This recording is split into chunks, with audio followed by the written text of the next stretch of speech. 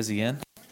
Um, it's a fifth Sunday today, so that means we're giving Pastor Zeke a break, which means he's somewhere around here, just roaming around. So who knows? So who knows where he's at? But we're going to continue as we've been doing every time Pastor Zeke is in here. We've been going through a certain book of the Bible. Everyone who's teaching, so we can kind of just be on the same page, so we can just keep going with a nice flow. So we're going to be in 2 Corinthians this morning, chapter 5, starting at verse 11, if you guys want to turn there. And as you're turning there, just again, obviously I run the youth group here, and next Saturday is our junior high conference. What we've had, which has always been just the case with the church here, we have such a giving church, and we have quite a bit of sponsorships. People have said, hey, send a kid, if there's a kid who's financially they can't go, here's some money, send the kid. So we have some openings, so if you know any junior hires or anything, talk to me after. We'll get that going. We do have some, I already had to order the shirts and everything, so I did order extra, so I can't guarantee a right shirt size, but hey, maybe they're here. Maybe they'll be here and they'll have a shirt that's two sizes too big. It's all good. I'm sure it'll shrink, or they'll grow into it. Either way, we'll figure it out. So it's going to be a good time. With that too as well, which wasn't announced with the junior high thing. At the end of it, what we're going to do is we're going to have pizza at the end of the thing, and we're going to have a Nerf war. So for the junior hires, hey, even some parents are like, yeah, I would love to shoot a junior hire with a Nerf gun. Sure. Feel free. Bring your own Nerf gun. We will provide the ammo, but it should be a good time after at the end. So with that, let's 2 Corinthians chapter 5, starting at verse 11, and through the whole chapter this morning. So starting at verse 11, it says, "Therefore, knowing the fear of the Lord, we persuade men, but we are made manifest to God. And I hope that we are made manifest also in your consciences." Verse 12, we are not again commending ourselves to you, but are giving you an occasion to be proud of us, so that you will have an answer for those who take pride in appearance and not in heart. For if we are beside ourselves, it is for God. If we are of sound mind, it is for you. For the love of Christ controls us, having concluded this, that one died for all, therefore all died. And he died for all, so that they who live might no longer live for themselves, but for him who died and rose again on their behalf. Verse 16, therefore, from now on we recognize no one according to the flesh, even though we have known Christ according to the flesh. Yet now we know him in this way no longer. Therefore, if anyone is in Christ, he is a new creature. The old things have passed away. Behold, new things have come. Now all these things are from God, who reconciled us to himself through Christ and gave us the ministry of reconciliation, namely, that God was in Christ reconciling the world to himself, not counting their trespasses against them, and he has committed to us the word of reconciliation. In verse 20, therefore we are ambassadors for Christ, as though God were making an appeal through us. We beg you on behalf of Christ, be reconciled to God. He made him who knew no sin to be sin on our behalf, so that we might become the righteousness of God in him. Let's pray. Lord, we thank you, Lord, that you, Lord, are the one who initiated, Lord, this reconciliation, Lord, to bring us back together, Lord, because, Lord, we broke a relationship, Lord. There was a severed relationship that was caused by sin, Lord, by our sin, by our disobedience, Lord, but you made the way, Lord, to bring us back to yourself, Lord, and because of that, Lord, Lord, may that be a motivation for us, Lord, the main motivation for why we serve you, Lord, why we live, why we, Lord, have given our lives to you, Father, because you've saved us, Lord, because you've reconciled us to yourself, God, Lord, because you want to continue to do work in us now, Lord, and go out, Lord, and tell other people to be reconciled to you, Father, so that I pray, Lord, that, Lord, you would just speak to us this morning, that your Holy Spirit would have full reign, Lord, and that you would just speak to the hearts of your people this morning in your name. Amen. As I was studying for this and thinking, I was asking myself the question, like, what motivates me? You know, what motivates us to do life, to live life, to go out and to get up every morning for work, or, you know, go to work, starting at night, working late shifts. What motivates us for those things? What motivates us to get up for school or for any type of goals that we have, and all those things. Sometimes it's obviously it's love. At times it's passion. Other times it's obligation that motivates us. Sometimes it's fear, right, that motivates us, and at the same time it's responsibility as well. All these different things that motivate us to go out and to do what we have to do. But then what about ministry? As a Christian, we're called to serve the Lord. We're called to serve in a certain capacity. But what motivates us to minister when we don't see fruit, right? When it seems we're doing ministry, we're in some type of service to the Lord, but it doesn't seem like there's fruit there, that's discouraging. What motivates us to continue on when there's opposition, when there's persecution, when there's frustration, even sometimes maybe even failure? What keeps us going? What drives us? Where we left off last week, Paul talked about in the beginning of chapter 5 about our future destination, which is heaven, right? For the believer, we talked about how this earthly tent, which is our home, it's torn down. We know that we have a building from God that's in the heavens, that's waiting for us. It's eternal. It's been said before that heaven isn't only our destination, but it's our motivation for what we do in this Christian life. And Paul knew that again best. This whole letter of 2 Corinthians is a personal letter from Paul, like everything that he's been through in ministry, the struggles, the pain that he's gone through. With all those things, he continued on in there. And I love where we kind of left off last week in verses 9 and 10. This is what he says. Paul says, "Therefore we also have as our ambition, whether at home or absent, to be pleasing to him." Just like this last song, I love that song, right? "I love you, Lord, and I lift my voice, and let it be a sweet, sweet song to your ear." And this was Paul's aim. That word for ambition is the word aim. It means to set your sights upon something. It means to continue on. And at the end of everything, Paul's like, no, the main thing out of everything is that I want to be pleasing to God, not to man, right? Not to people, not to any of that, but at the end of the day, it's to God. I want to be pleasing to him. I want to continue in him. Paul had been shipwrecked. He even says that he spent the night in the sea, right? Not like by the sea, right? Sometimes we camp out by the ocean. He was like literally in the ocean. He was just floating in there. And he was shipwrecked on several occasions. He was beaten. He was threatened. He was left for dead a lot of times. But every time he kept going. How is that possible? Because sometimes we even little things we're like, yeah, I'm done. That's just too much. That was too discouraging. I got hurt too bad trying to serve the Lord, and I'm just gonna give up and do something else.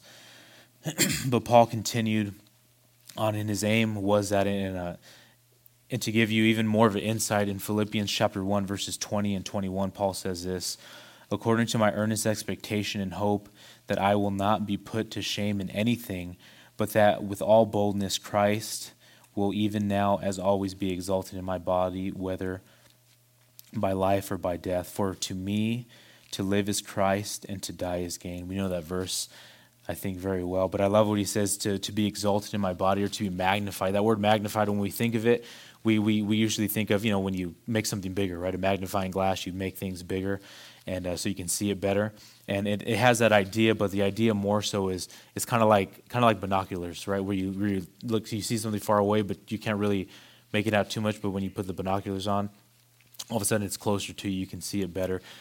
That's the idea behind exalted or magnified. Paul is basically saying, in my life or my death, like I want to bring Jesus close so everyone can see. That was his aim. That's what he was all about. He wanted to be pleasing to the Lord, and he didn't worry so much about what other people had to say, all the criticism that he faced, all the opposition. There's this old missionary society. It's a Baptist missionary society crest. And on the crest, it has an ox in between an altar and a plow, and it's written below as a motto, "Ready for either." So the idea is the oxen is ready, is standing between the altar and the plow. He's ready for either. He's either ready for sacrifice or for service. I love that. It's a cool picture. If you've ever seen this this little crest, it's really cool. But the idea is like this is what he's ready for. This is Paul the Apostle. He's ready to be. To serve the Lord, and if not, to give up his life for Jesus. But then we come to verse 10 where it says, "For we must all appear before the judgment seat of Christ, so that each one may be recompensed for his deeds in the body according to what he has done, whether good or bad." This is the main thing. Again, Paul's focus was pleasing God because he understood that one day we're all going to have to give an account to God. We're all going to have to stand before him and kind of stand in and give an account for our life. What we did with the life that he gave us, and that's the key thing. Paul's mind was always on things above. Everything that he did is like, no, I'm living for the eternal things because I know one day like those things are going to last. You guys know that when Jesus in the Sermon on the Mount, he talked about that to not store for yourself treasures on earth because moth and rust are going to destroy those things, but store for yourself treasures in heaven where moth and rust they won't destroy anything. Paul understood this. Paul understood that, no, I need to tell people about Jesus. I need to go out with the gospel of Jesus Christ. And again, we're not saying that it's not okay to have things or but it's the difference between having things and living for these things, and that's all you're living for, without any idea, without any perspective of that this life isn't it. There's something else to come, and we're going to have to give an account to God for that. And so we end off on that note. We end off with the joys and the promises of heaven, but at the same time, we end off with the truth that one day we're going to have to stand before God. And so I want to hopefully give you 3 motivations this morning for us as Christians that will help us to continue to serve the Lord, because ministry, serving the Lord, it's not easy at times, and it's hard. But for Paul, this is what he remembers, this is what he understands. The first thing that we see here in verse 11 is, "Therefore, knowing the fear of the Lord, we persuade men, but we are made manifest to God." He says the fear of the Lord. The first thing is the fear of the Lord. Fear is a good motivator, right? Sometimes, right? That's what our parents like, hey, clean up your room or else, right? You don't like that. Those are good motivator. But when he's talking here about fear, he is talking about fear. He's talking about a terror, a dread. Some of your translations say the terror of the Lord. And we're like, well, I thought we weren't supposed to be motivated by that type of fear. The idea here isn't like when we persuade, when we go out with the gospel, that we have to do this or else God's going to have to deal with us. He's going to punish us. What Paul is trying to make us understand for us is that there is a truth that God is a holy God, right? We know the loving God. We know the merciful, the gracious God, but God is holy. God can't. The Bible says he can't look upon sin. He can't be in the presence of sin. He's going to have to deal with sin one day. And he's going to pour out his wrath upon a sinful world. That is a scary thing to think about. But what Paul wants us to understand is, like, for us as Christians, we've been delivered from that. If you're giving your life to Jesus Christ, the Bible's clear that we're not destined for wrath, right? In 1 John chapter 4, verse 18, it says that there is no fear in love, but that perfect love casts out all fear, because fear deals with punishment, and those who fear haven't been perfected in love. We understand that, right? We understand, oh man, I messed up. Oh man, I'm in trouble. I did something, or when we're younger, especially with our parents, oh man, I'm going to get it, right? Or our mom's like, wait till your dad gets home, right? We know those fears. We understand those things. But for us as Christians, what Paul wants us to understand is, like, we've been delivered from fear. Our motivation isn't like, oh, we have to do this or else God is going to deal with us, or God is going to punish us, or do anything like that. No, we understand. Our persuasion is like, no, we've been delivered from that. We know who God is. We understand the truth of God. We understand that we're sinners, but we understand that Jesus Christ died on the cross so we can be delivered from that. So Paul says, therefore, knowing the fear of the Lord, we persuade men. We go out with the gospel and tell people, like, you don't have to live in that fear. You don't have to live, because there are people who have that condemnation upon them. They know, like, man, I know I've done bad things. I know I've did this or that, like, but I don't know what to do. I have this guilt upon me. And for us as Christians, we persuade men and women. We go out with the gospel message. We say, no, Jesus loves you. He died on the cross. He took the wrath of God, so we don't have to have that on our lives. And so this is what he's talking about. We go from there. And another thing in regards to that motivation is that it says here, going on in verse 11, that we're made manifest to God, and I hope that we are made manifest also in your conscience. One of the things for us as we go, because one day, again, we're going to have to stand before God, is to have a clear conscience before him. At the end of the day, Paul the Apostle knew, is like, I'm going to be pleasing to God. Like, We live in a social media era of life where everyone throws out their opinion about something.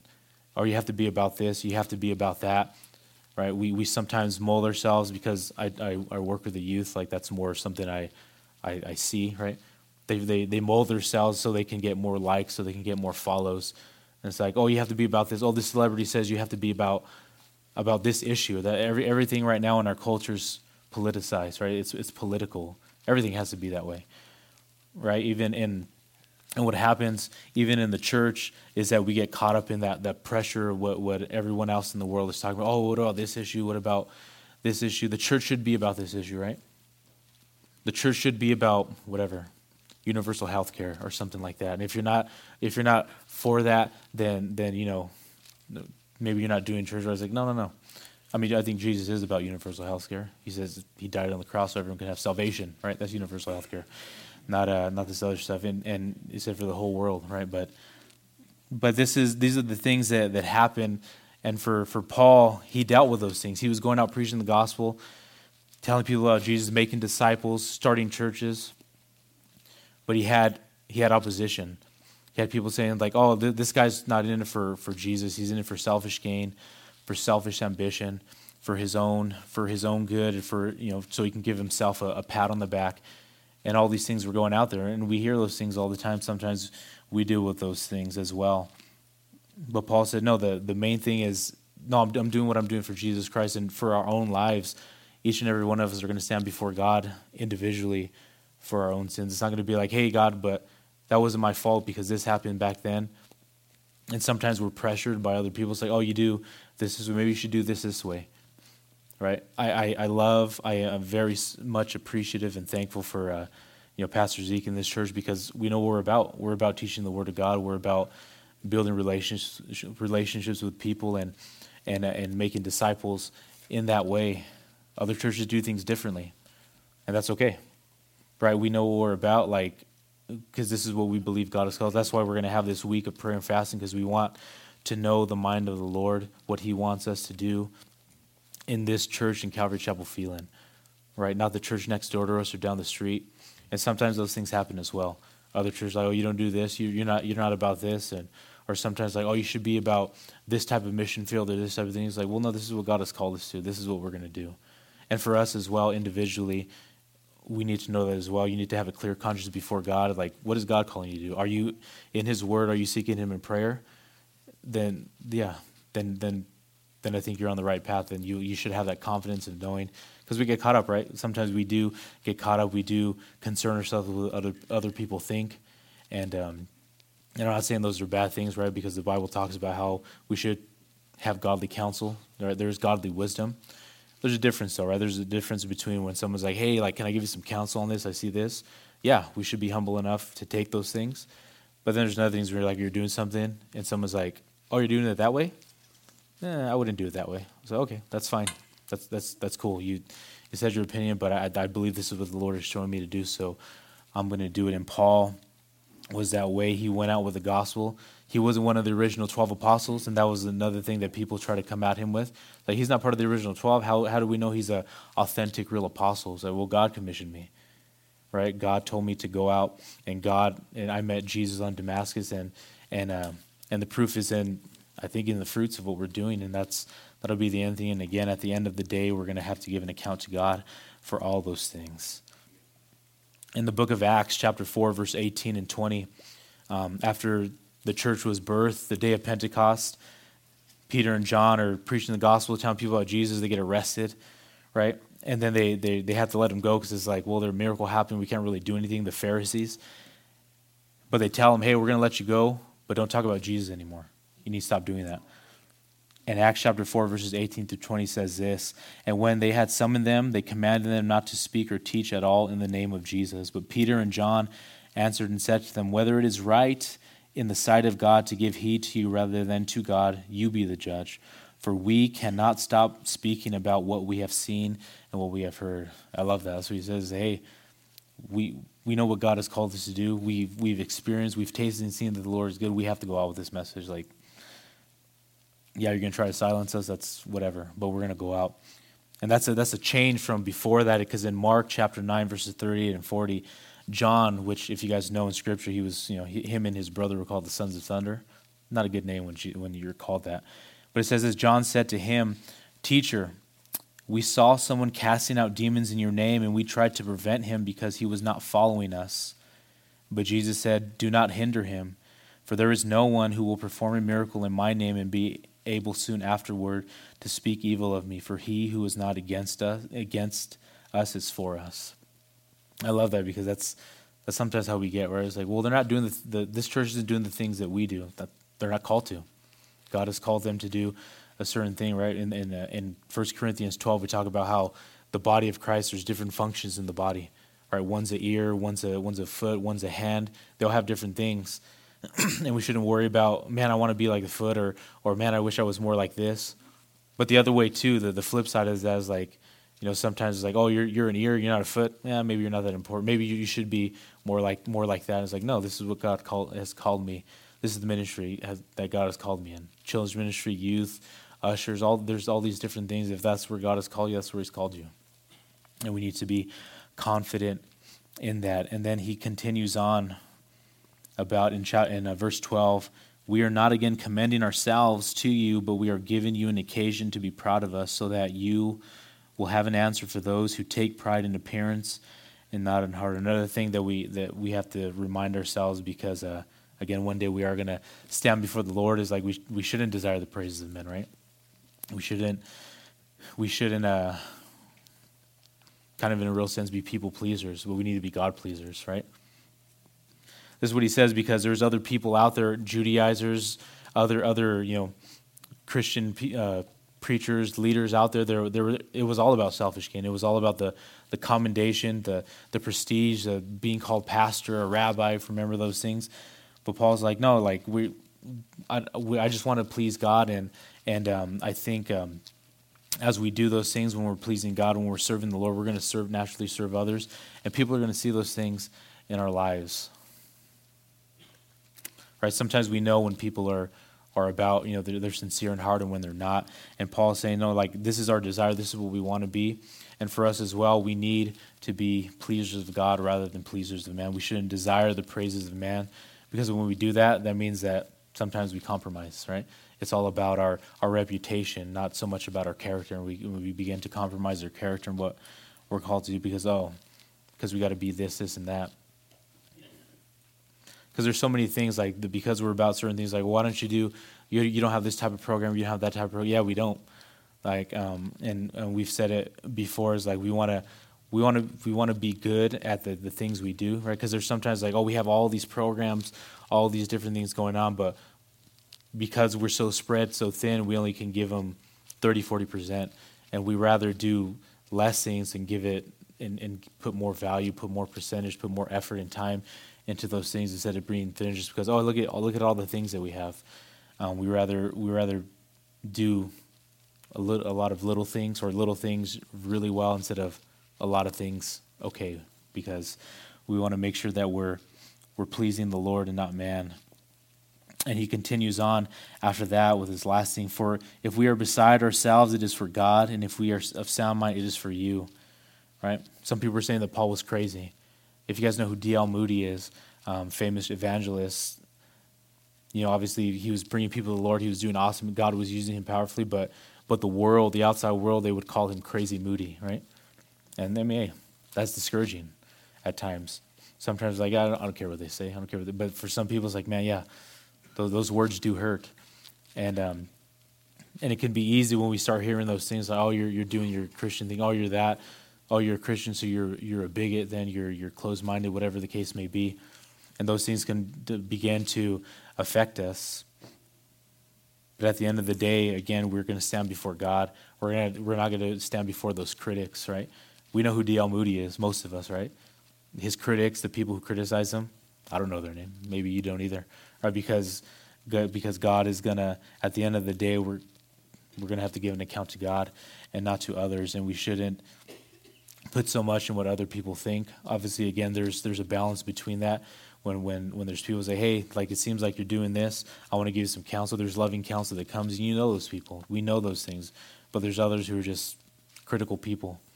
Critical, and they always have to speak their mind, speak truth, that's fine too. But be confident in what the Lord has shown you to do and continue to do those things. And that's, again, the first thing is a fear of the Lord. We continue on. We're motivated not because we're scared of God, because there's a terror of the dread, but we realize, like, hey, we've been delivered of those things, and we want to tell other people about the deliverance that we found in Christ Jesus. And then the next thing we have in verses 14 through 16 is the love of Christ. He says that in verse 14, "For the love of Christ controls us, having concluded this, that one died for all, therefore all have died." If that's not a motivation to serve the Lord, then I don't know what else is, right? That Christ loves us, that he died on the cross. When he speaks of the love of Christ, it means his sacrificial death on the cross. That's what it's talking about. 1 John 4:19 says this, "We love him because he first loved us." Right, that's what it is. We do these things out of a motivation of love because we understand what Jesus did for us on the cross. He said that he died for us all, therefore all have died. What does that even mean? What's he talking about? He's talking about our old nature. He's talking about that we died to our old self, that we identify with Christ in his death, in the flesh, that we died to our old self. It says in Romans chapter 6 verses 5 through 10. It's kind of lengthy, but there's so much good stuff in here. But it says this, "Since we have been united with him in his death, we will also be raised to life as he was. We know that our old sinful selves were crucified with Christ so that sin might lose its power in our lives. We are no longer slaves to sin. For when we died with Christ, we were set free from the power of sin. And since we died with Christ, we know we will also live with him." Verse 9, "We are sure of this because Jesus Christ was raised from the dead and he will never die again. Death no longer has any power over him. When he died once to break the power of sin. But now that he lives for the glory of God. So you also should consider yourselves to be dead to the power of sin and alive to God through Christ Jesus." That's like a whole other message in itself. There's just like a lot of good stuff in there. But that's what he's talking about. Like we've died to our old self. Like the power of sin, it has nothing over you anymore. Not saying that we're perfect now, right? We won't be perfect until we're in eternity, but we're being sanctified day in and day out. We're being more and more made conformed to the image of Jesus. Yeah, we're gonna have times where we stumble and we fall, but we continue on. We, just like Paul did, we continue to strive and to go towards Jesus. But we do these things because out of love, because he died for us, so that we can die to our old self, so we can have a new nature. And then in verse 15 he says, "And he died for all, so that they who live might no longer live for themselves, but for him who died and rose again on our behalf." And yeah, I love that because he's given us a new life. Right? He died so we can have a new life in him, so we can have a fresh start, a new life, because we need that, because we've all had our share in this life and what we've done, and we've all dabbled in things and done things, but God died so we can die to those old things and be made alive in him. But also in verse 16 and 17 it says we get to share in his new creation. If you guys know Romans chapter 5, the second part of that talks about two Adams. It talks about the first Adam, which is, right, Genesis, Adam and Eve. We know the story. He took of the fruit, right, whatever the fruit was. Some say it was an apple, whatever, I don't know. I always think it was a nectarine because I love nectarines. That would probably tempt me, if anything. Right? Apples are like, yeah, I won't eat that. Nectarines, like, I'll probably go for that. Anyway, that's besides the point. But we know the story, right? Eve was deceived by the serpent that Adam took, and because of his disobedience, the human race was plunged into sin. Not just sin, but the condemnation of God. That's where we were. That was our place, and that was our standing before God. But then Paul talks about the second Adam, which is Jesus. He says the second Adam, which is Jesus, he was obedient to God. He was obedient, as it says in Philippians, to the point. He was obedient to the point of death, even death on the cross. That was his obedience, and he went to the cross. And because of the cross, because of that, now we enter into this new creation, where we have salvation and righteousness. In verse 16 it says, "Therefore, From now on, we recognize no one according to the flesh, even though we have known Christ according to the flesh. Yet now we know him in this way no longer. One of my favorite scriptures is in Mark chapter 33, or chapter 6, verses 33 and 34. It's Jesus. After he crosses the sea, they've been ministering all day. They're trying to get across so they can rest. But the people see him and they follow him and his disciples. They get to the other side. There's this big crowd. And obviously they're tired, but Jesus says this. We see this about Jesus. The people saw them going, and many recognized them and ran there together on foot from all their cities and got there ahead of them. When Jesus went ashore, he saw a large crowd, and this is the main point. He felt compassion for them because they were like sheep without a shepherd. I've always loved that verse. That's how Christ sees us, right? He sees us as lost, as a sheep without a shepherd. And for us as well now as Christians, we see people who need Jesus, right? We don't just see people as like, oh, that person's, that person's just messed up, whatever. Because sometimes we can do that. We can put that, oh yeah, they're messed up, they're too far gone. But because we've been made new in Jesus Christ, our mindset, the way we see people should be the way Christ sees people, as people who are lost, who need Jesus. People who, just like it says back in verse 11, we persuade men because we want to show them, no, you don't. You don't need to have that condemnation on your life, that guilt. Christ took that so you can have salvation and joy and peace with God. So we go out and we see people in that light.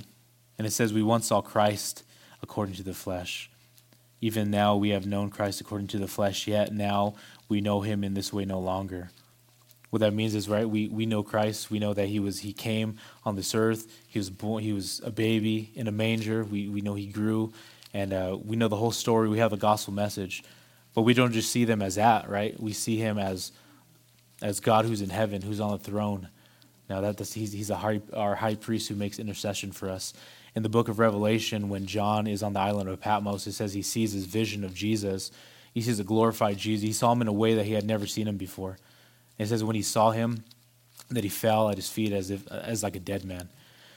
Because he saw the risen, the glorified Lord, and that's how, at times, that's how we need to see him as well. That he's on the throne, he's in control, right? There's, we have pictures. We have there's necklaces that we wear that has a cross on it, but Jesus is still on the cross, and there's, and we would tell people, hey, he's not there anymore, right? He's risen again from the dead. We don't see him just as those things, even though we know he did all those things, but we see him as on the throne, right? On the throne in control. And because he's that, we can rejoice and we have this new life. Verse 17 is, if you guys don't know this verse, this is one of those verses you want to highlight. Put a little smiley face in your Bible if you do that stuff, but this is a great verse. Therefore, if anyone is in Christ, he is a new creature. The old things have passed away, behold, new things have come. This is how we get to share Jesus as well, that everything is made new now. That we're not the old self, I'm not the old Jacob I was before I came to Christ, who was disobedient, who did dumb things, who was rebellious and just did whatever he wanted, didn't care what anyone thought. But no, we've been redeemed. We're new creations. We're new creatures. Yeah, people will try to bring up your past and say, oh, you used to be about this, you used to be about that, and they're going to do that. Those things are going to happen. But again, just like Paul knew, just like we should know as well, this is for us. This is a promise. You are a new creature. This is something you can stand on. This is the truth of the Word of God, that you're brand new.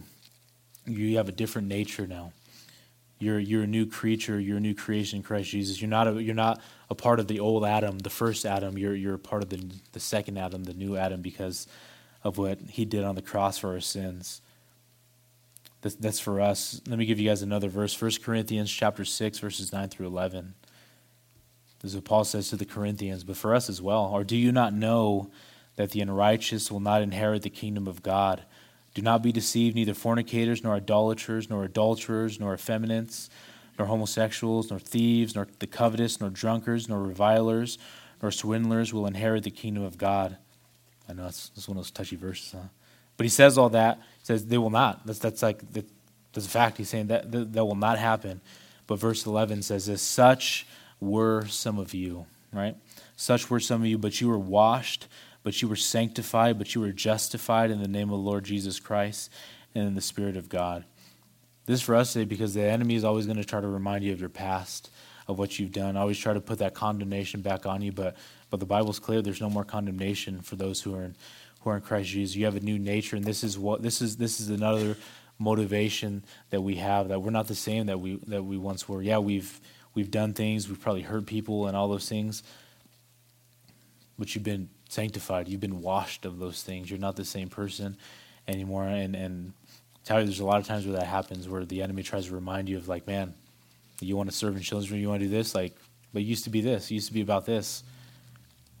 Like, you shouldn't, right? And he tries, and in our own mind, we can disqualify ourselves because, like, I messed up. Yeah, I did dumb things. But Christ took your place. He died in your place. He took the penalty of your sins.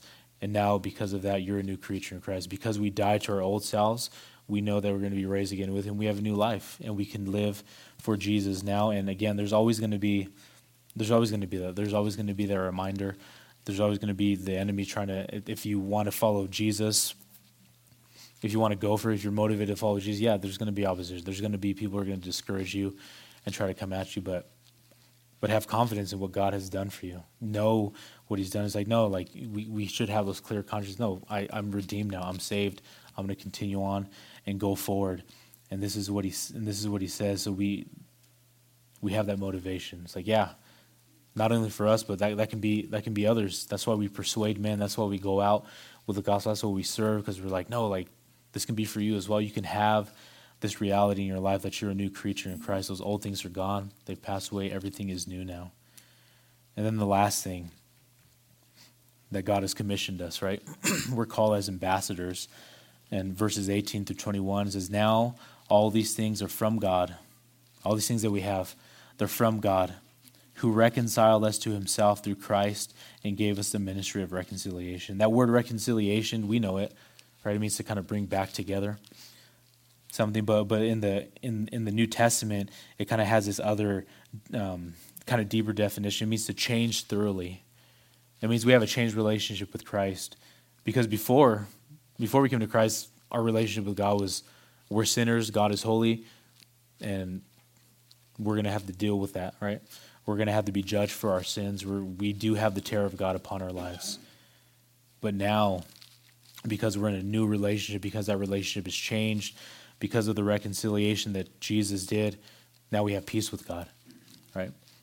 Now we have his peace. Now we have joy. Now we have eternal life. Now we have fellowship with the God of the universe. This is what that word means. That it's so much more than just like, oh yeah, just kind of bring it back together. No, like, it's been changed thoroughly. It's not the same as it was before. It can't be the same, right? It's different now. And he says we have because God reconciled us through Jesus Christ, and he gave us this ministry of reconciliation, right? This is another part of our service to God. This is the key, is salvation, right? Is to bring people back to the Lord.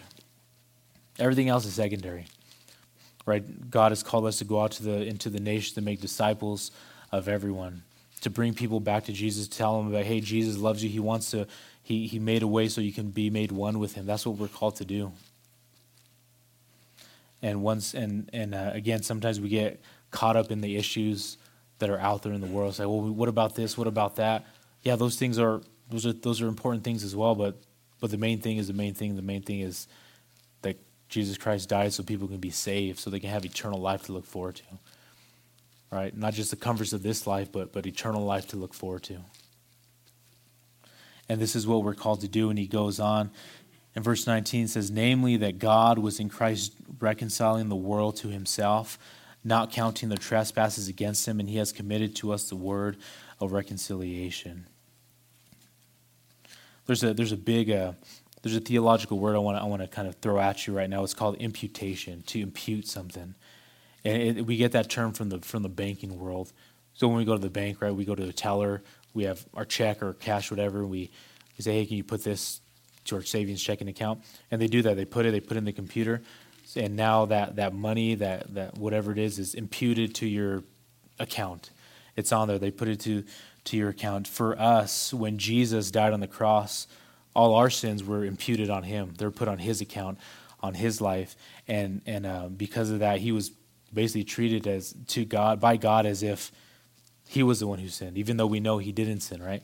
But all the sins were placed upon his account, and the wrath and the terror of God, the judgment of God fell upon him. That punishment fell upon him. The result of that is all those sins were paid for, and God doesn't hold those against us anymore.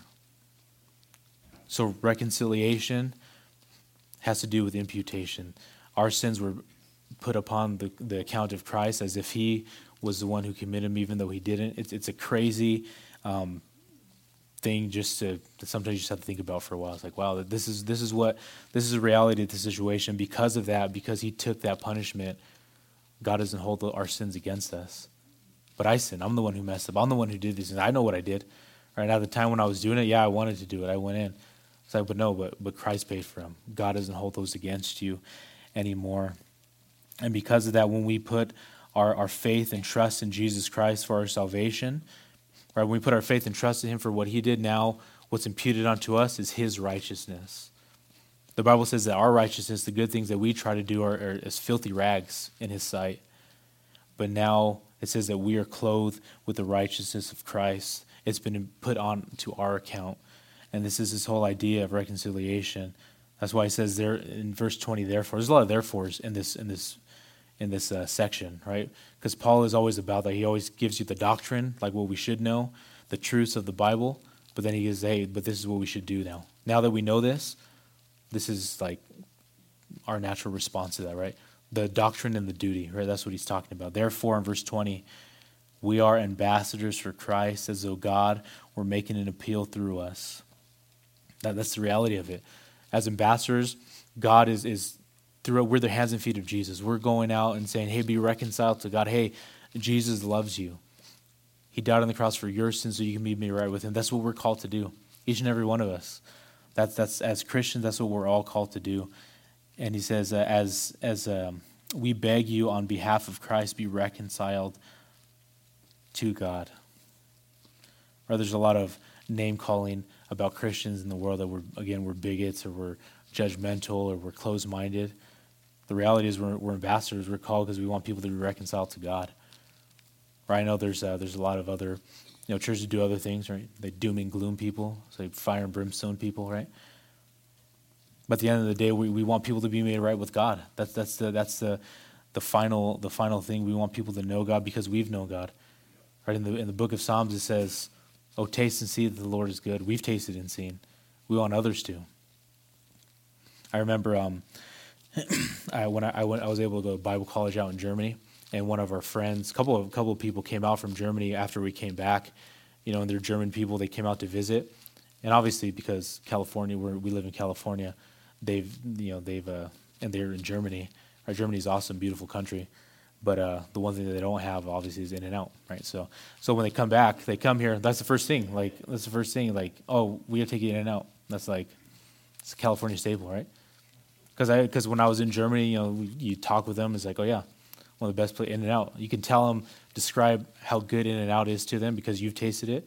But not until they've actually tasted like a double, then they really know. Then they've tasted and seen, right? Well, 1,000,000 times more so, 1,000,000,000 times more so. For us, we've tasted and seen the goodness of Christ in our lives. We've known that we've been delivered, right, from our sins, that we're not under the terror of God anymore, that we're not under wrath, that we have peace and fellowship with God. Even more so, we should tell you need to know who Christ is, and we want to tell you about him. And then verse 21, at the end, it says, "As he made him who knew no sin to be sin on our behalf, so that we might become the righteousness of God in him." And that's it, right? This is what Christ did for us. No longer does God look at me in my sinful life and say, "Oh yeah, that guy's a sinner." He's like, no, he sees a son in us, right? Because we are clothed with his righteousness. It's been put to our account. It's been credited to us. Like, no, he's righteous now. Right? That's this idea of justification, right? That we're just as if we had never sinned. That's how God sees us. That's crazy because we know, right? Right? Our spouses know. It's like, yeah, like a sinner. But now in the eyes of Christ, it's like, no, just as if they've never sinned because they put their trust and their faith in what Jesus did on the cross. Now we're made righteous in his sight. This is everything that God did. And these are our motivations, right? The fear of the Lord, not because we're scared of him, because like, oh, if I don't do this, something's going to happen to me. It's like, no, like we've been delivered from that.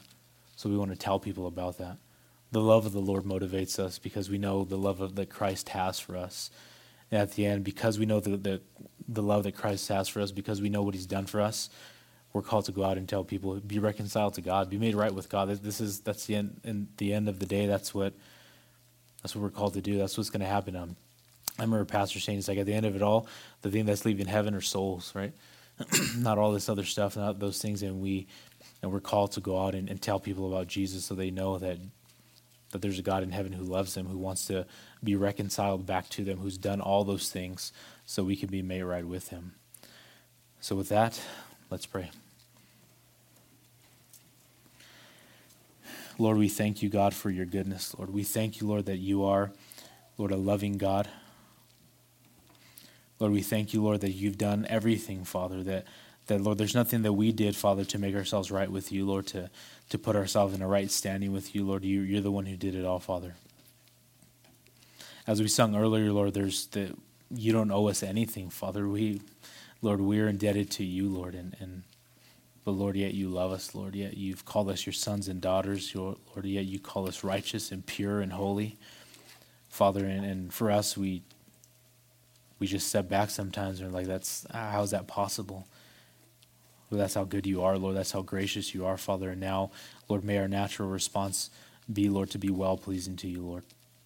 Lord, to magnify you, Lord, to bring you close to others who are around. Everyone we come in contact with, Lord, that we would bring them close to you, Lord, that they would know who you are, Lord, that they would be reconciled back to you, Lord. Lord, thank you for your goodness, Lord. And I pray for anyone in here, Lord, who's just, because ministry is hard, life is hard, serving the Lord is hard, Father, and I pray for those who just need to be motivated right now, Lord, who need to be reminded of how good you are, Lord, and that they would continue on in you, Lord, that they would endure. We thank you and praise you, Lord, in your name. Amen.